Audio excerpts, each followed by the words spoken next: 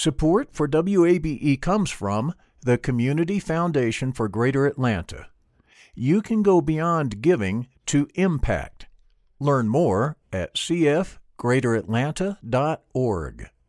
I'm Earlonne Woods. I'm Nigel Poor. We're the hosts and creators of Ear Hustle from PRX's Radiotopia. Ear Hustle is a show about life inside prison, but it's not your typical prison podcast. In this next season, we've got stories about the objects people keep inside their prison cells, about residents in a women's prison who say they want to stay there, and the most beautiful prison garden.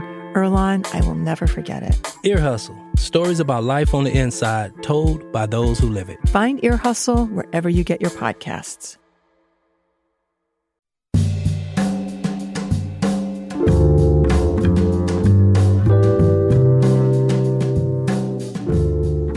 From WABE in Atlanta, this is Closer Look. I'm Rose Scott. Coming up on today's program, there's a national effort underway to staff polling locations and election offices with folks who will challenge the results of upcoming elections. You'll hear about an analysis into the right-wing nonprofit behind it.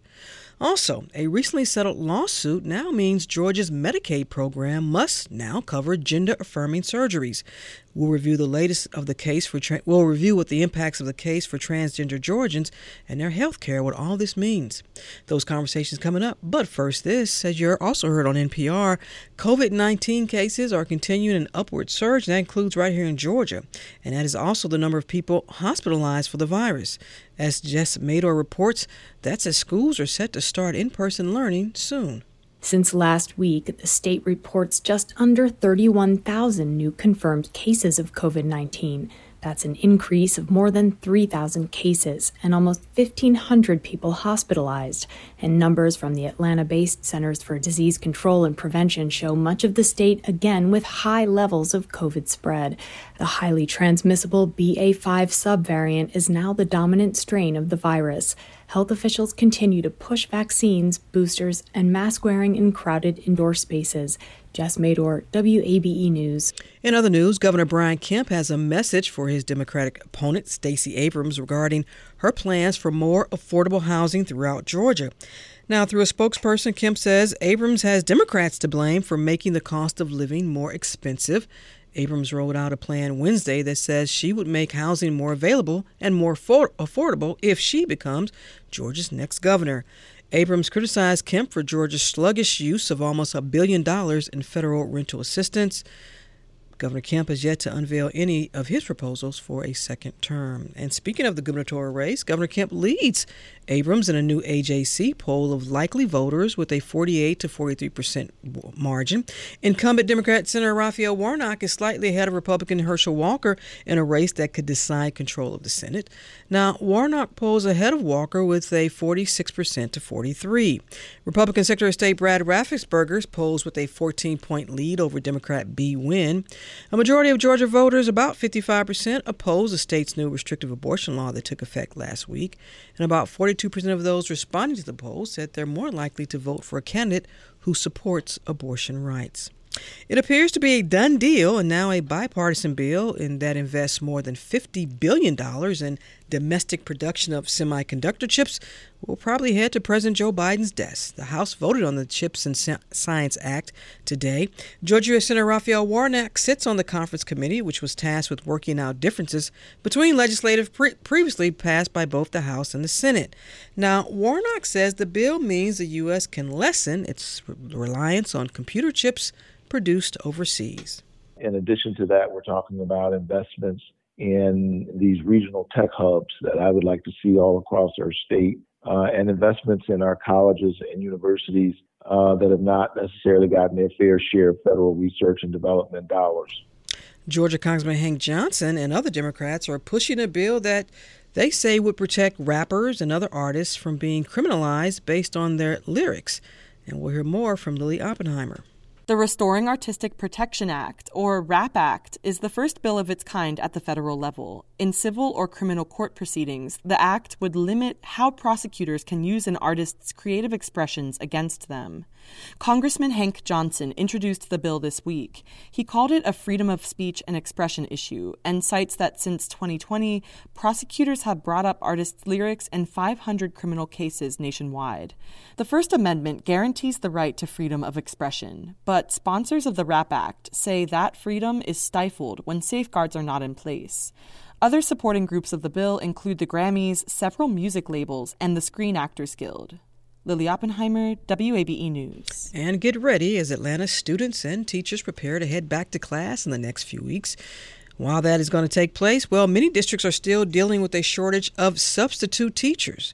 Martha Dalton reports some systems are trying new tactics to fill those positions. The Fayette County Public Schools hired 120 substitutes last year, but Human Resources Director Erin Robertson said it wasn't enough. I happened to hear someone saying that their spouse was a bus driver and would be willing to help between their routes.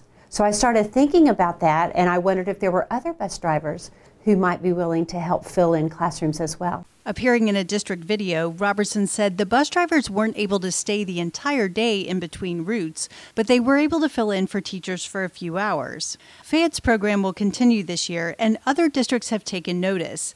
Clayton County is considering a similar model. Interim Chief Human Resources Officer Alicia Albritton said recently, the district is coming up with a few job bundling options for employees. So essentially, they'll be able to combine more than one opportunity so that they can assist us with making sure that all of our service lines are covered. Other Atlanta districts are upping pay to attract subs. Cobb County went from $89 a day to $189. Nicola Suarez is the president of Kelly Education, a staffing service that provides subs for districts, including some in Metro Atlanta. We've seen, districts that have gotten very creative with sign-on bonuses to different kinds of things like surge pay on those really difficult to fill days, whether it's a Friday or the day after Super Bowl or something like that. Suarez says the main reason subs are in such high demand is because so many teachers are leaving. About 30% of the employees that we're deploying every single day into classrooms are actually being utilized for long-term assignments. Suarez says sometimes that means subbing for a whole year. Many districts are trying to make substitute teaching part of the solution to the teacher shortage by urging people in other professions to sub to see if teaching could be a second career. State officials also passed a law this year making it easier for retired teachers to return to the classroom as subs or full-time teachers. Martha Dalton, WABE News. And a programming note, tomorrow on Closer Look, APS Superintendent Dr. Lisa Herring will be a guest. And finally, training camp is underway for the Atlanta Falcons. Lots of new faces, including Marcus Mariota at quarterback. He says it's great to be in training camp after some time off. For me, I really look at these 5 weeks as an opportunity just to get ready physically and mentally. So training, doing things, getting ready to go. So all in all, it was a great time for me to get away, and I feel great. I'm looking forward to this opportunity. Falcons head coach Arthur Smith says this is the time for players to get acclimated with themselves as well as the plays. It's just a different team. I mean, things came up last year, something in our control, something that was out of our control. But that happens all around the league. Guys retire, injuries, whatever it is. We'll deal with any obstacles in the way we won't make excuses. But it's a completely different team. I do feel like there's better competition, probably more depth. Well, the Falcons' first preseason game is just a couple of weeks away, August 12th. They play the Lions up in Detroit. Their regular season kicks off Sunday, September 11th, and you guessed it, the Saints will be marching in to Atlanta's Mercedes-Benz Stadium. That should be a sellout. Closer Look returns in a moment. Support for WABE comes from the Community Foundation for Greater Atlanta. If you love Atlanta, you can invest in the big picture. Learn more at cfgreateratlanta.org. The field of mental health counseling is growing rapidly, and Richmont Graduate University can equip you with everything you need as a licensed professional counselor while integrating your faith into your clinical practice. Programs are offered in Atlanta, Chattanooga, and online. Apply today at richmont.edu. That's RICHMONT.edu.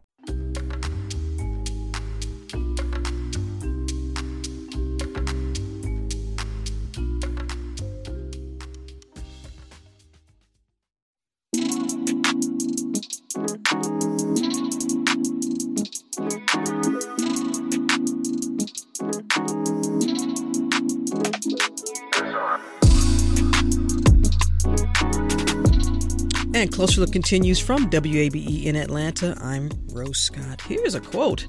The effort is an extraordinary investment in sustaining and bolstering the false narrative of widespread voter fraud, quote, close quote. That is from a summary of an analysis from the Brennan Center in New York. And the headline reads, 2020 election deniers organized to challenge votes in 2022. Now, according to this analysis, this is a national effort underway.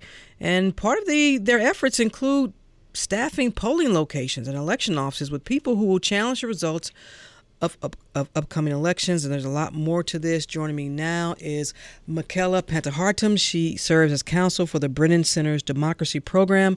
Michaela, welcome. Thank you so much for having me. There is so much to get to, but first, let's start with the organization that's at the center of all of this. It's a Conservative Partnership Institute. This is a relatively new group founded just, 5 years ago? That's correct. Yes, this effort is led by the Conservative Partnership Institute, which is a right-wing nonprofit that is partly funded by Trump's leadership PAC. It's been somewhat of a destination for former Trump aides and other figures linked to January 6th. In fact, I think Mark Meadows is also one of the co-founders as well. He is a member of the Institute. He's a senior partner at the Institute and served as a keynote speaker at one of the network summits. You go through their website, and this is right on one of the front pages. It says, look, CPI is the home for conservative leaders in Washington who are serious about standing up for America's founding principles and serious about winning. So they are very clear about who they want to support, and they want folks to win. When did you all start, analyzing them or starting to look at some of their motives or actions they wanted to do here? We first started tracking this, I would say, a few months ago. The Institute has essentially, as you mentioned, created this network of groups and individuals with the goal of recruiting poll watchers and workers, creating teams of local citizens to challenge voter rolls, being quote unquote ever present in local election offices, and flooding election officials with document requests. Cleta Mitchell, a Republican lawyer who has been the public face of the effort, recently told Steve Bannon on his podcast that, quote, "We are arming the army of patriots. That's our goal."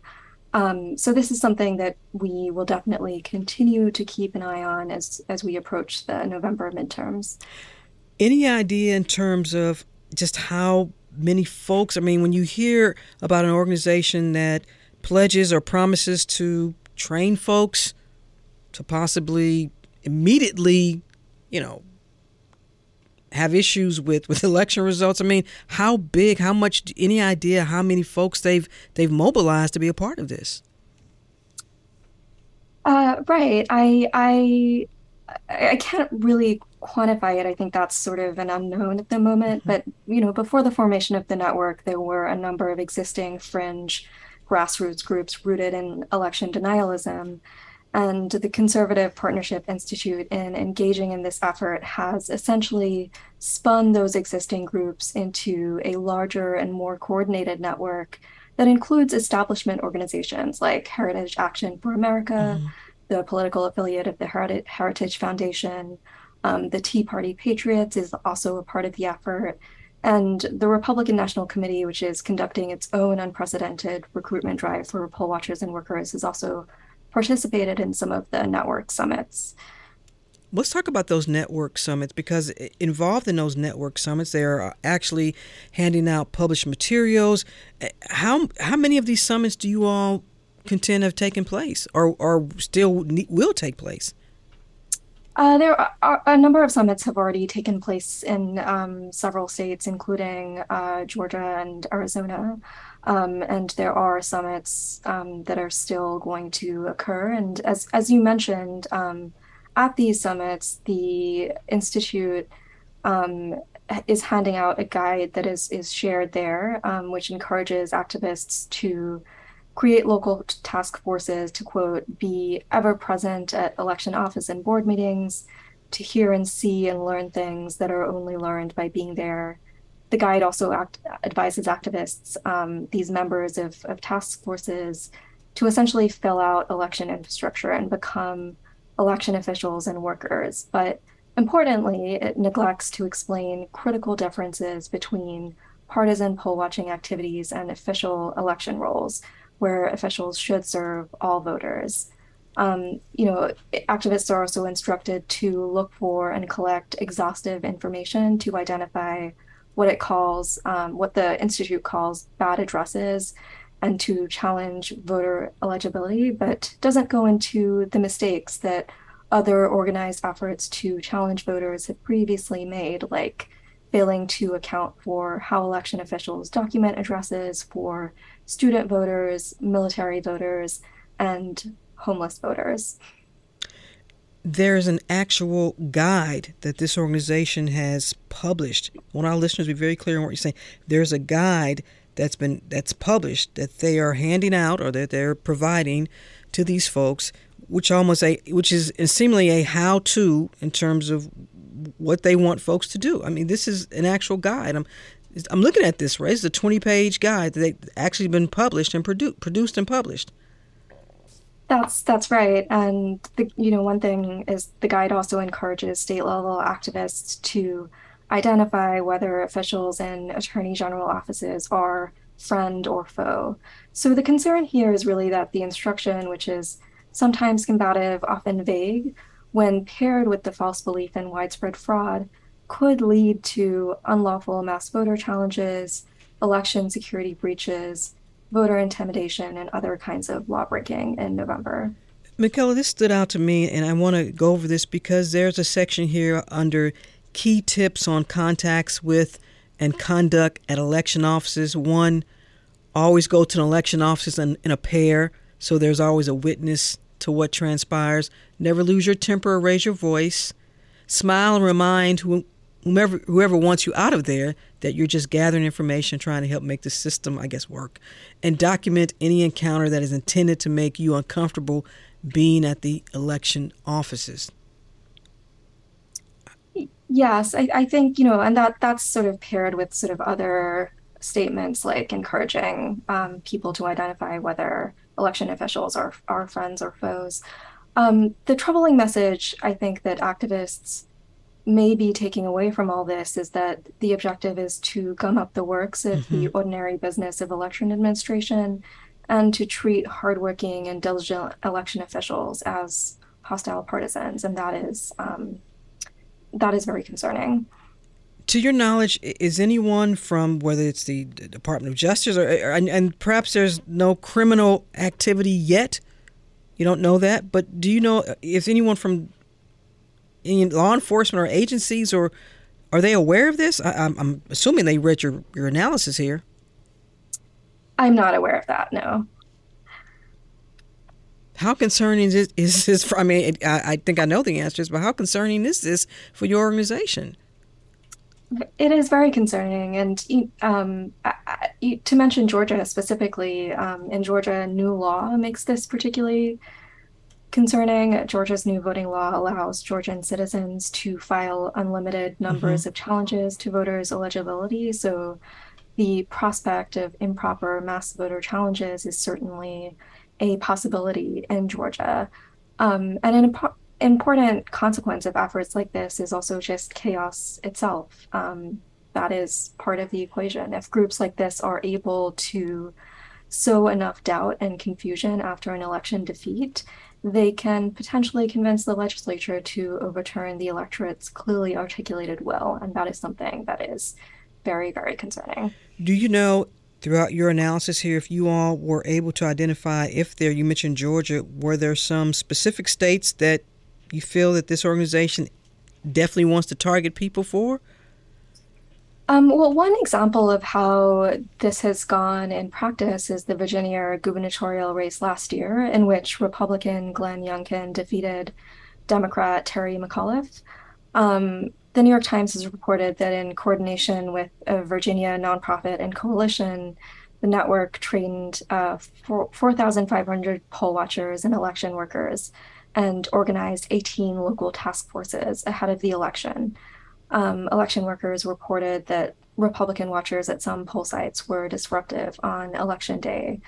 The Times also reported that Fairfax County's registrar at the time, Scott Konopasek, said that his office had fielded dozens of information requests and informal interrogations that drained election officials of time, and that these requests and interrogations had an accusatory tone. So that function of draining election officials of time and resources is deeply troubling, especially given the fact that many election offices are under-resourced to begin with and are charged with administering safe and secure elections.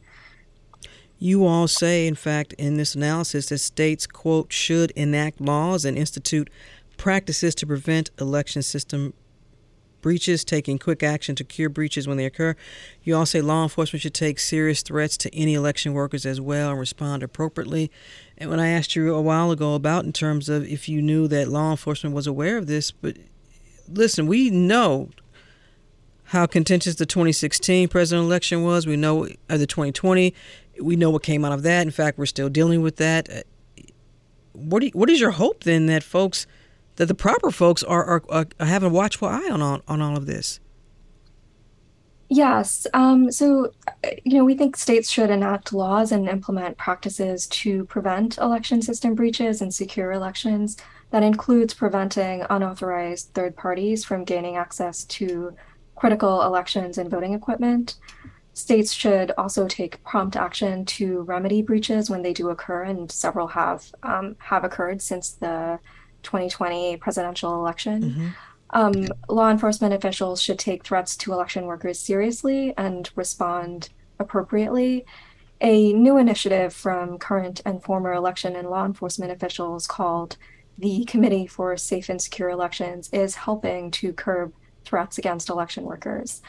And election officials, civic groups, social media companies, and the media can also help by preventing and preempting misinformation through sharing accurate and contextualized information about elections. Election officials in particular can plan well-timed voter education campaigns, publish rumor control pages, and maintain a network of trusted messengers, including those in the media, to amplify accurate election information. You all at the Brennan Center have been, well, you're always busy. I've had many of you on this program before. Whether it's this report or some of the other issues that you all are following in terms of some of the state's voter laws, and of course we've had you on here and we've talked about Georgia, heading into 2022, into those midterm elections here, just through your lens, Michaela, how important is it to make sure that everyone who wants to vote, their vote will count, and also that it won't be suppressed? It is critically important. I think one thing to be cautious about, the kind of effort that we're talking about on this segment, is that occasionally groups in these kind of networks will say things that sound a lot like protective rhetoric, such as promoting messages about the importance of protecting vulnerable voters. But when you pair that with a belief in widespread voter fraud, that message can become a lot more sinister and could potentially lead to voter interference and other disturbing consequences. One group that has presented at the summit, the American Constitutional Rights Union, hosts misinformation on its website about the legality of assistance to elderly voters, and also claims on its website to have made more than 1,000 phone calls and sent more than 3,000 letters to nursing homes and senior living facilities in the 2020 election. Another group in Pennsylvania that has been inspired by the Institute's work has put out its own planning document that recommends that activists find out the political affiliation of every nursing home administrator in the state. So, putting out corrective, accurate information and protecting voters that are potentially targeted by these groups is extremely important. And also, just before, as we wrap up, I want election officials too, who have y'all said have been under attack, and this goes back to 2020. If folks don't understand what some of these folks have been put through, I know there was some who testified in Congress at some hearings, election officials who were followed, election officials who were harassed, just some horrific accounts here since 2020. Absolutely. Many career election officials are resigning in the wake of January 6th and the spread of the big lie of a stolen election. The Brennan Center recently put out a poll conducted by the Benenson Strategy Group. The poll found that nearly 1 in 3 local election officials know an election worker who left their job in part because of threats, intimidation, or fears for their safety. And more than half of election officials surveyed were concerned that some incoming colleagues might believe the lie that widespread fraud occurred in 2020. So obviously, all of these problems are compounding. The loss of election officials is creating more holes to fill. It's making it harder for election offices to combat election misinformation, and it's also potentially leaving room for an influx of election deniers in those same offices. Michaela, what else will you all be working on between now and Election Day in November? A number of things, combating these election security threats in the lead up to the election and protecting voting rights more generally. Michaela Panda-Harton, who serves as counsel for the Brennan Center's Democracy Program. Michaela, thank you so much for taking the time. Thank you for this information. Really appreciate it. Thank you so much for having me.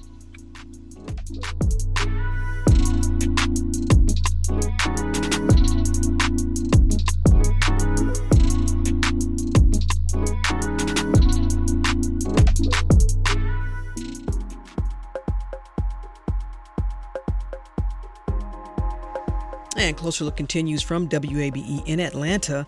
I'm Rose Scott. It took a lawsuit filed by the ACLU and then a settlement. Now Georgia Medicaid will cover gender-affirming surgeries. And there's so much in terms of a backstory here and what this now means for so many Georgians. Let's welcome Carl Charles, senior attorney in the Southern Regional Office of Lambda Legal, located here in Atlanta, Georgia. Carl, welcome. Thank you so much, Rose. It's such an honor to be here with you today. I appreciate that. Let's begin here because Georgia Medicaid had barred insurance coverage for gender-affirming surgeries.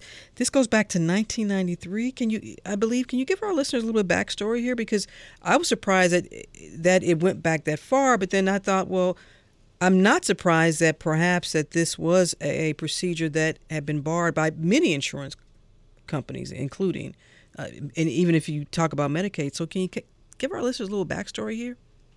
Sure. So the norm really for most states from approximately the late 70s through the early 90s, as you note, was to include a variety of exclusions in their Medicaid coverage state plans. And that reflected lots of things, right? So I don't want to say it was just about healthcare coverage for transgender people. It was about all kinds of things, right? So-called pre-existing conditions for cisgender people, various chronic illnesses that were expensive to treat. So states were unfortunately looking at their Medicaid program as not particularly important and not something that they needed to necessarily allocate a lot of state funds for. So over the years, that started to change, right? Going into the late 90s, the early 2000s, and of course, former President Obama's work on the Patient Protection and Affordable Care Act heralded a new era for so many people in this country in terms of health care access. And during that period, advocates in many states started to lobby their state governments to shift their thinking when it comes to healthcare for transgender people.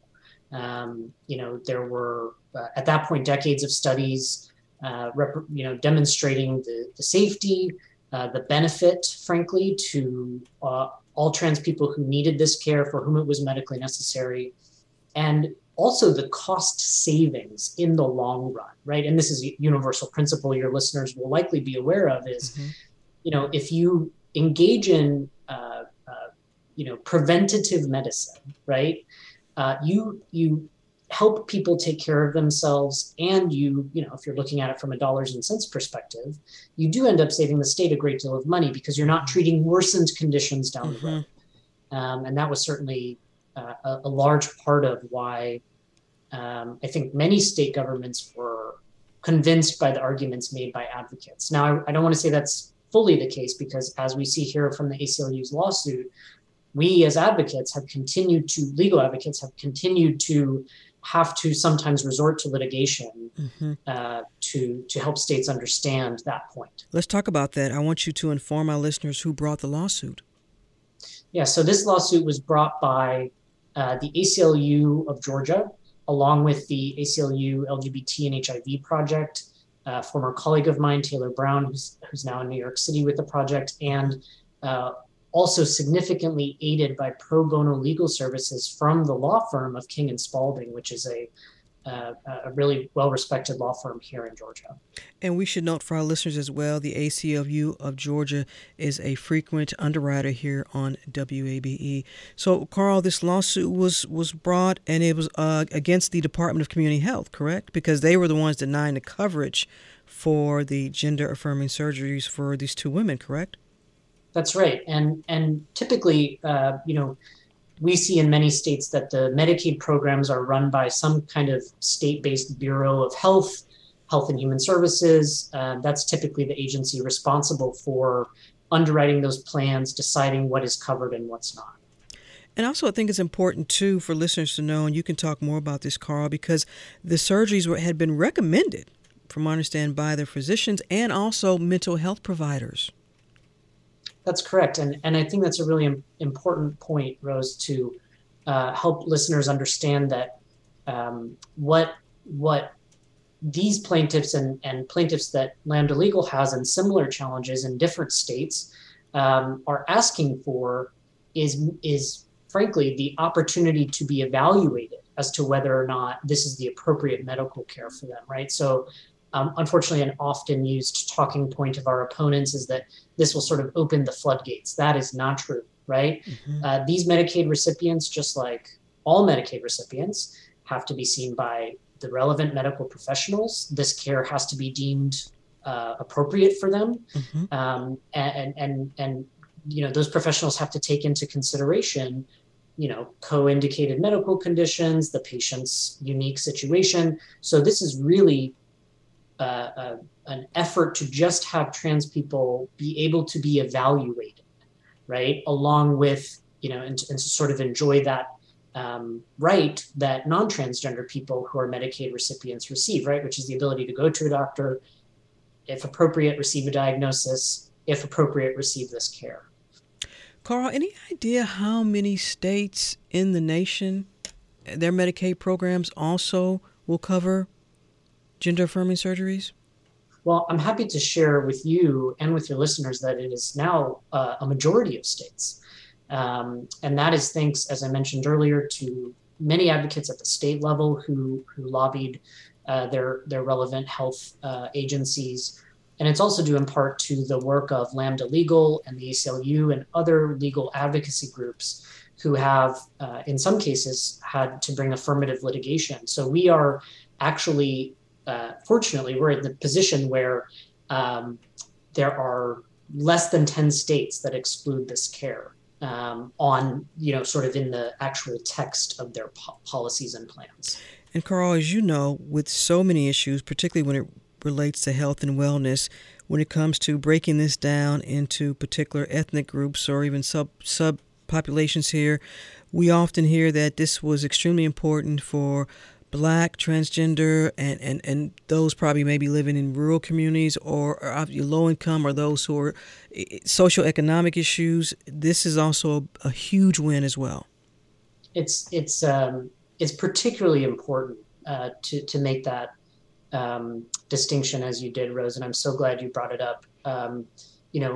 Transgender people, from the largest survey of this community taken in 2015, live in poverty at a rate nearly 3 times that of cisgender people. And when I use the term cisgender, I mean people who are not transgender. Mm-hmm. And so we also know that transgender people are chronically unemployed, due in large part to being pushed out of families of origin, out of schools, having limited opportunities for education. And so many transgender people and who live at the intersection of a number of identities, right? Folks of color, people living with disabilities, access to health care coverage through state Medicaid plans is just so crucial. for all kinds of healthcare that they need, but especially for gender affirming care. And Carl, I have a question from a listener here who wants to know, does this mean that an individual must have this recommended by their physician or a mental health provider? Yeah, yes. So typically what, and just I'll say for the listener, this generally applies whether a person is a Medicaid recipient or not. Mm-hmm. The standards of care for the treatment of gender dysphoria, someone can't just walk into a doctor's office and say, here's what I need. Mm-hmm. They have to, like I said earlier, they have to meet with a provider. They have to talk through the treatment options. They have to meet with mental health care providers. There have to be letters that person obtains that support that surgical intervention. So it's important that listeners understand the way that our opponents are framing access to healthcare, which is life-saving and medically necessary, is not accurate, right? There's unfortunately some misinformation happening about that, so I'm happy to set the record straight here. Misinformation, and what other types of misinformation as well, Carl? I think it's also, we're hearing a lot about access to gender-affirming care for transgender youth being framed in really harmful ways. Mm-hmm. I think it's also important to point out that transgender young people under age 18 are not eligible for surgical interventions, contrary to what our opponents have been saying in the media as of late.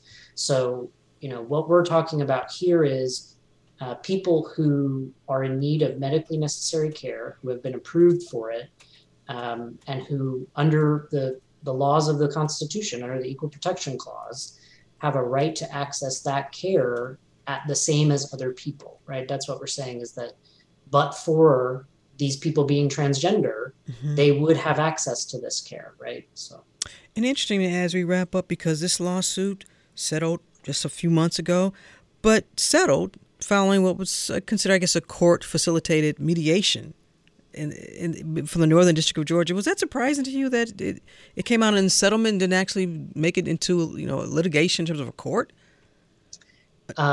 It's a great question, Rose. And I, having not been a part of the legal team, as we discussed before, this was a great case that the ACLU and King and Spalding brought. I will say, as an outsider and a Atlanta, Georgia resident, I was surprised to see that the case took this posture. And I say that because, as some of your listeners may know, Lambda Legal is actively litigating a challenge in West Virginia about a Medicaid exclusion, and the state has not settled with us there.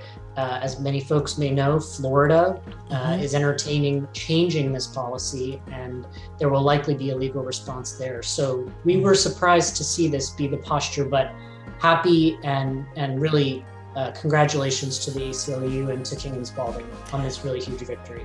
Carl Charles is a senior attorney in the Southern Regional Office of Lambda Legal, located here in Atlanta, Georgia. Counselor, thank you so much for taking time. I really appreciate it. Thank you. Thank you so much.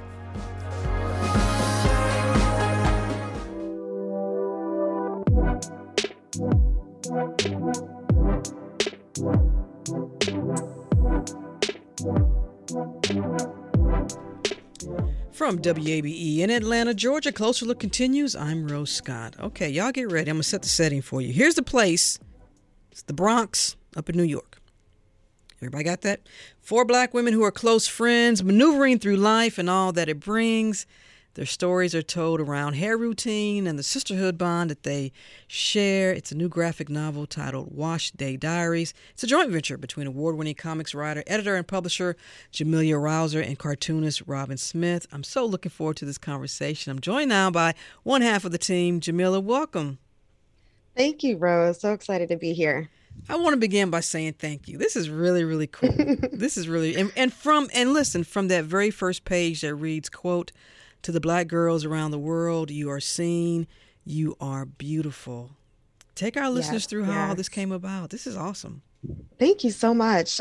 Yes, this actually spawned from my first comic book, which was Wash Day, which was the first chapter or the first story in Wash Day Diaries. And I've always loved comics. And the thing that I really felt was missing was comics featuring Black women going through their everyday life. You know, we do get the superhero stuff, and we'll even get slice of life things from, you know, not marginalized folks. But I just wanted to see something that represented my friends and me,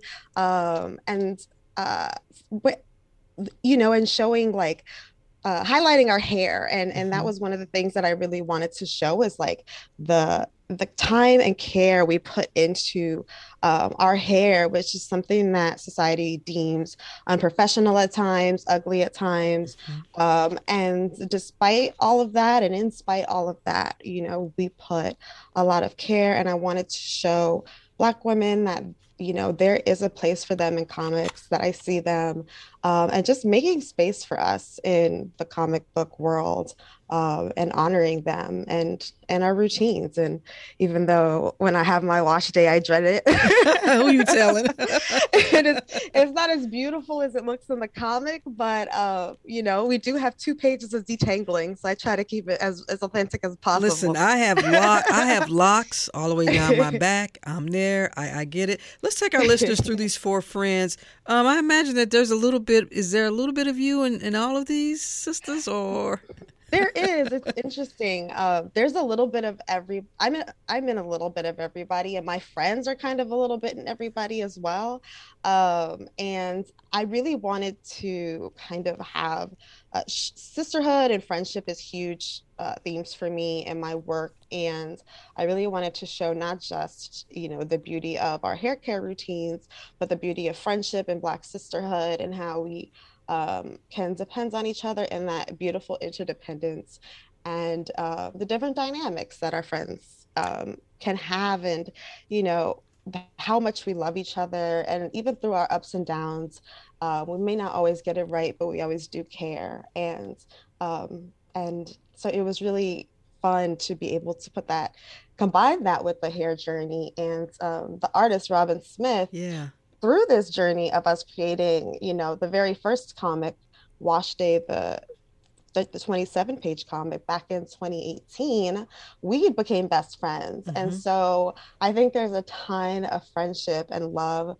that you can really feel in this comic, because we ourselves are really good friends. And then just the close bond that I have with my other friends, I just wanted readers to feel like, you know, oh, I can relate to this in my group chats and my best friends and going to brunch and things like that. So we don't get to see a lot of that. We do get to see a lot of, you know, Black trauma and things like that. I think is more focused.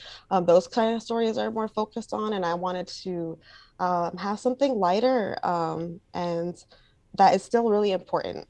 I want to focus on Robin. Unfortunately, she couldn't join us today, but when you first saw what she came up with for Kim, Nisha, Cookie, and is it Davine? Did you say, okay, she nailed it? Because they all got different types of hair texture, different facial features, you know, their backgrounds. How spot on did Robin do with these? Robin was amazing. I didn't give her a lot of very specific things about how I wanted the characters' faces to look. I just wanted to have a diverse range of skin tones, hair types, and body types. And so I think she did a really wonderful job in creating like hair that actually looks real. You know, as a Black woman who reads comics, unfortunately, I've seen a lot of Black hair that is just not realistic. It's like, that's not how our hair lays. That's not how cornrows look. So she, you know, is a wonderful artist, and it blows my mind every time I would get a new page from her. It was just such a wonderful feeling. And why the Bronx? The Bronx is my quote unquote hometown. Yeah. So that's where I spent a lot of my 20s, and that's where I spent most of my time with my very close friend group. I went to school in New York City. I'm a military brat, so I moved all over the place. But my parents are from the Bronx. My family's from the Bronx. And so that is my like that's what I rep, although I am in hot Miami right now. Yeah.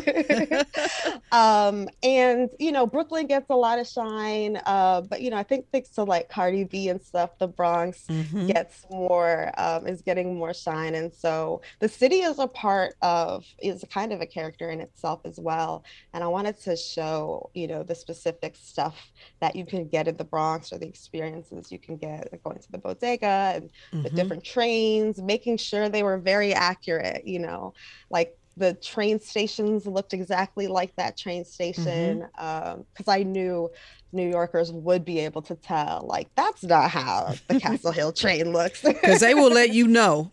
Oh, they will. They definitely will. And in the world of social media, they'll put you like, that don't look nothing like the Penn Station. They or will, whatever. yes. They will tag me and let me know. Let me ask you this, because your background, you mentioned, and you talked about this in terms of graphic novels and comics, and not seeing a lot that focuses on just Black women, our everyday experiences.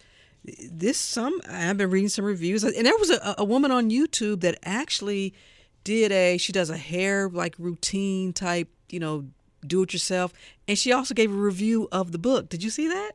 I have not. Oh my gosh, that sounds amazing. I need to find that. Yeah, she's got your. I'm like, okay, she's giving y'all a shout out. I love that. How important is a graphic novel like this right now? I think for me, it hits on so many different levels of why it's important. I think it shows that all kinds of Black stories are important, not just the ones that are about, you know, trauma or, you know, the hardships that we go through. They are important as well, but we can also celebrate the love that's in our lives and friendships and things that seem mundane, you know, like washing our hair is actually a really big deal. And I think showing that and highlighting that is important, and it shows people a different way to see Black stories and understand Black stories, and also that it's adult Black women. We do get a lot of comics that are for kids, you know, middle grade, young adult, and this is a little bit more a little bit older than YA. You know, these are adult women doing adult women things, and we don't get a lot of that in comics in general, period, let alone Black women. Absolutely. And in fact, you touch upon it when I think it's Devine, when she's trying to get her hair cornrowed, and she's like, look, I can't go to work with my hair natural, not after what happened last time. And she says, I can't deal with this stuff right now. Yes. That's real. It's real. Experiences I've had personally, a lot of the stuff that happens is based off of personal experience, not a straight up auto bio, but you know, I wanted there to be cursing and mature topics, and there's some, you know, mild nudity because a girl's in the shower washing her hair. So, you know, there are things like that we don't get in comics, and I want, as a 35-year-old who loves comics, I really want Wash Day Diaries to be, me and Robin, our goal is like, if this is the first comic a Black woman reads, like this, that will make our day, you know, and show them that there are comics out there for them and inspire them to go looking. And because when you walk into, you know, a comic book shop or a Barnes and Nobles, you may not see stuff that features characters that look like you. And if they do, they're, you know, background characters, or they're written by, you know, straight white men, and it just doesn't feel authentic. And so I hope it inspires Black women out there to see that there are comics that can be about them, and to maybe write their own and create their own. I can see Wash Day Diaries in animation too. Listen, exactly. I have the same idea. I would love for it to be animation, because that is definitely an area where Black women's stories in adult animation, I don't see that, you know? And so that would be a dream, because I love animation as well. And so if anybody's listening and interested, they can hit us up. You're open for discussions and negotiations. Oh, very what you're open. Saying. Jamila, what's the feedback been like so far about Wash Day Diaries? It's been so amazing. This is me and Robin's pandemic baby. We created it during the pandemic. It was really difficult. And starting to get the reviews, especially from a lot of women who've never read comics before, and how they were like, oh my gosh, like, I didn't know this is what comics could be like, and how relatable it was, and how they were laughing out loud, or, even crying, because it really takes you through all these different emotions.